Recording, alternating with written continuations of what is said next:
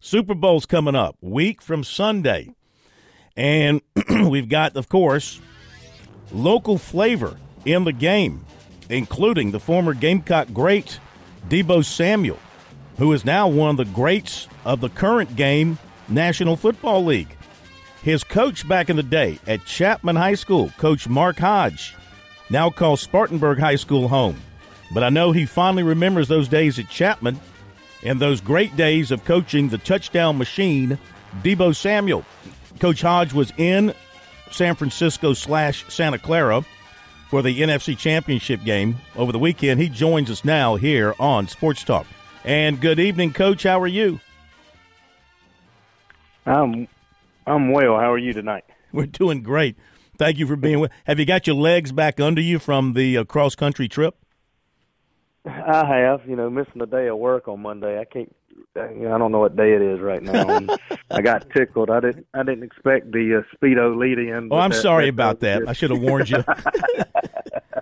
That's a Phil Kornblut special right there, Coach. Yes, sir. Well, I'll tell you what. When I'm down at the coaches' clinic with you guys in a couple of weeks, I'll give you an advanced display. How about that? I will not put that on my calendar. I don't blame you. But I saw the video that you posted. Were you on the sideline during the game? Not during the game, pregame. I was able to go out pregame, and then I was actually able to go out postgame. So I was, right there with him postgame through some of the celebration. And then he even brought us into the locker room. So I got to experience that as well, too. So it was some really great moments for me to just kind of sit back and enjoy watching him be rewarded for his efforts and his work. Tell us about your relationship with Deebo Samuel going back to when he was just a youngster, I guess growing up in Inman or around there to end up at Chapman High School. How long have you known him, and what exact role did you play in his development coming up through high school? Yes, sir. He originally grew up in inner city Spartanburg, and there was some rough moments in his life, and his dad got stable and remarried and moved up to Inman, and Deebo moved to Chapman.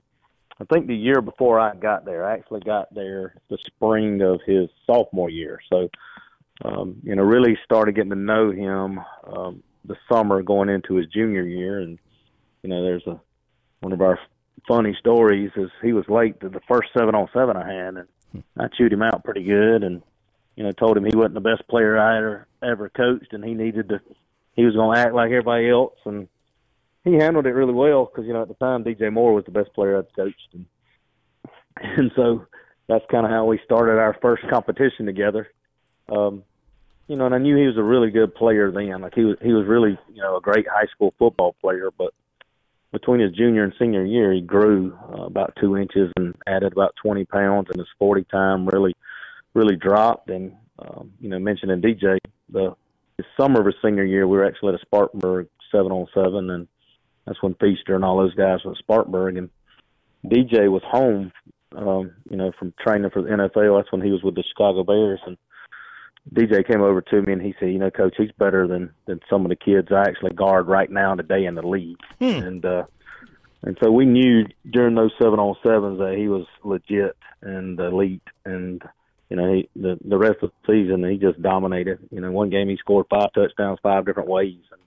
And the thing is, he was so unselfish too. Like, he just wanted to win. And he'd come off and say, if I do this or I do that, so-and-so's open or so-and-so can have success. But when it came crunch time, he was like, give it to me, and it didn't matter if it was offense or defense. And just an elite competitor. And so that's really how our relationship started. But, we were there for him, my family and my kids, and we held him to high standards and tried to provide, pick him up. And times he didn't have internet, we would, let him, use mine in my office. Or and another kind of Deebo only story was the time I only had the 2 sons. We hadn't adopted our daughter yet, but in my top left desk drawer is where I kept my candy and stuff for those 2 when they happened to be over there. And Deebo became one of them. And so there were 3 children that went in the desk drawer, and it was Caleb, Josh, and Deebo. So and he just became a family member over the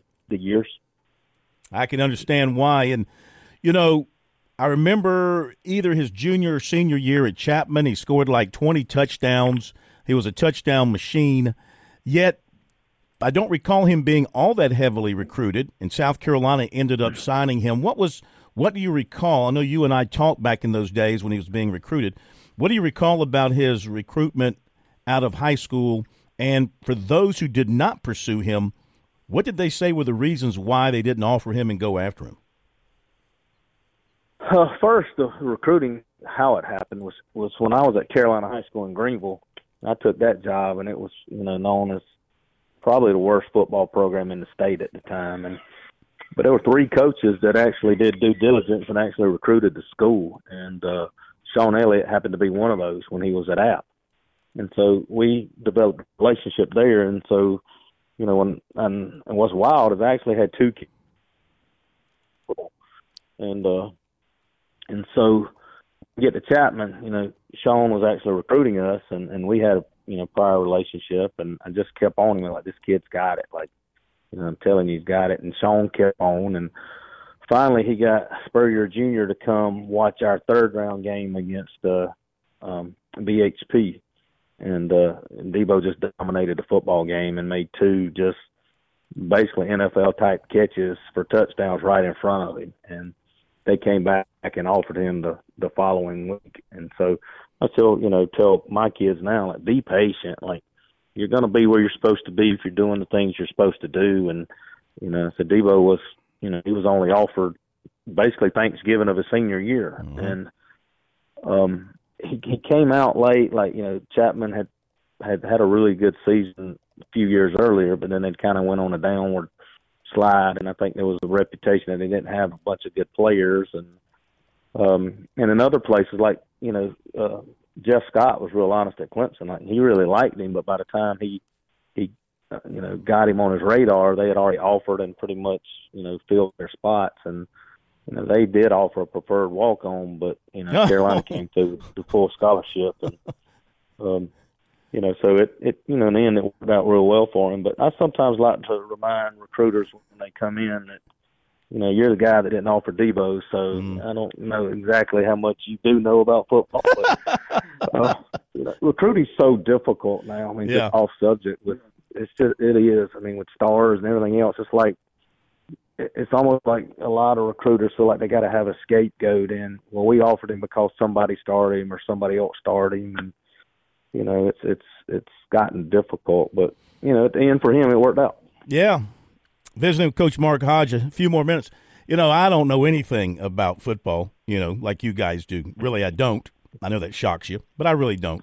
But I can watch a football game, and I can tell a good football player from a not-so-good football player or an average player. And having watched Deebo at South Carolina and then coming up on the draft that year, I remember saying on the show, listen, if you want a receiver and you've got a first-round pick and you need a receiver, you better take Deebo Samuel. And, of course, he lasted until, I think, the 2nd round, right? And so – yeah, I think 3rd pick, 2nd round, I think it was. Yeah, and I'm thinking to myself, you people, you're stupid. You're not nearly as smart as what your pay grade says you are, because this guy can play. And so, and of course, we've seen it.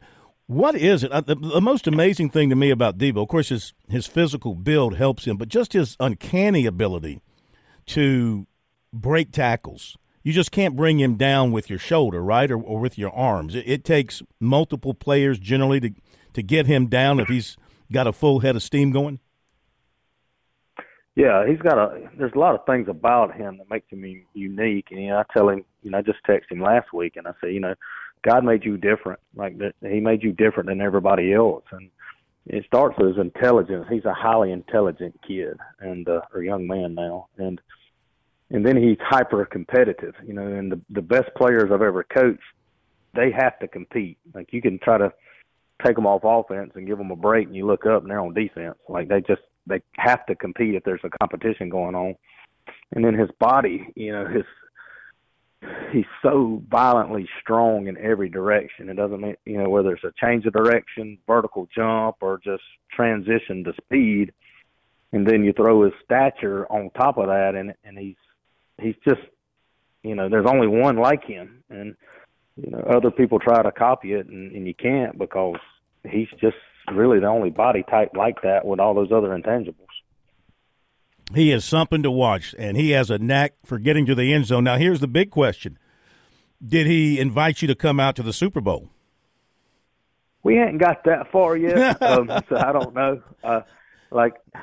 That's tough for them, too. They get 2 free tickets, and then they have to pay for the rest of them. And, yeah.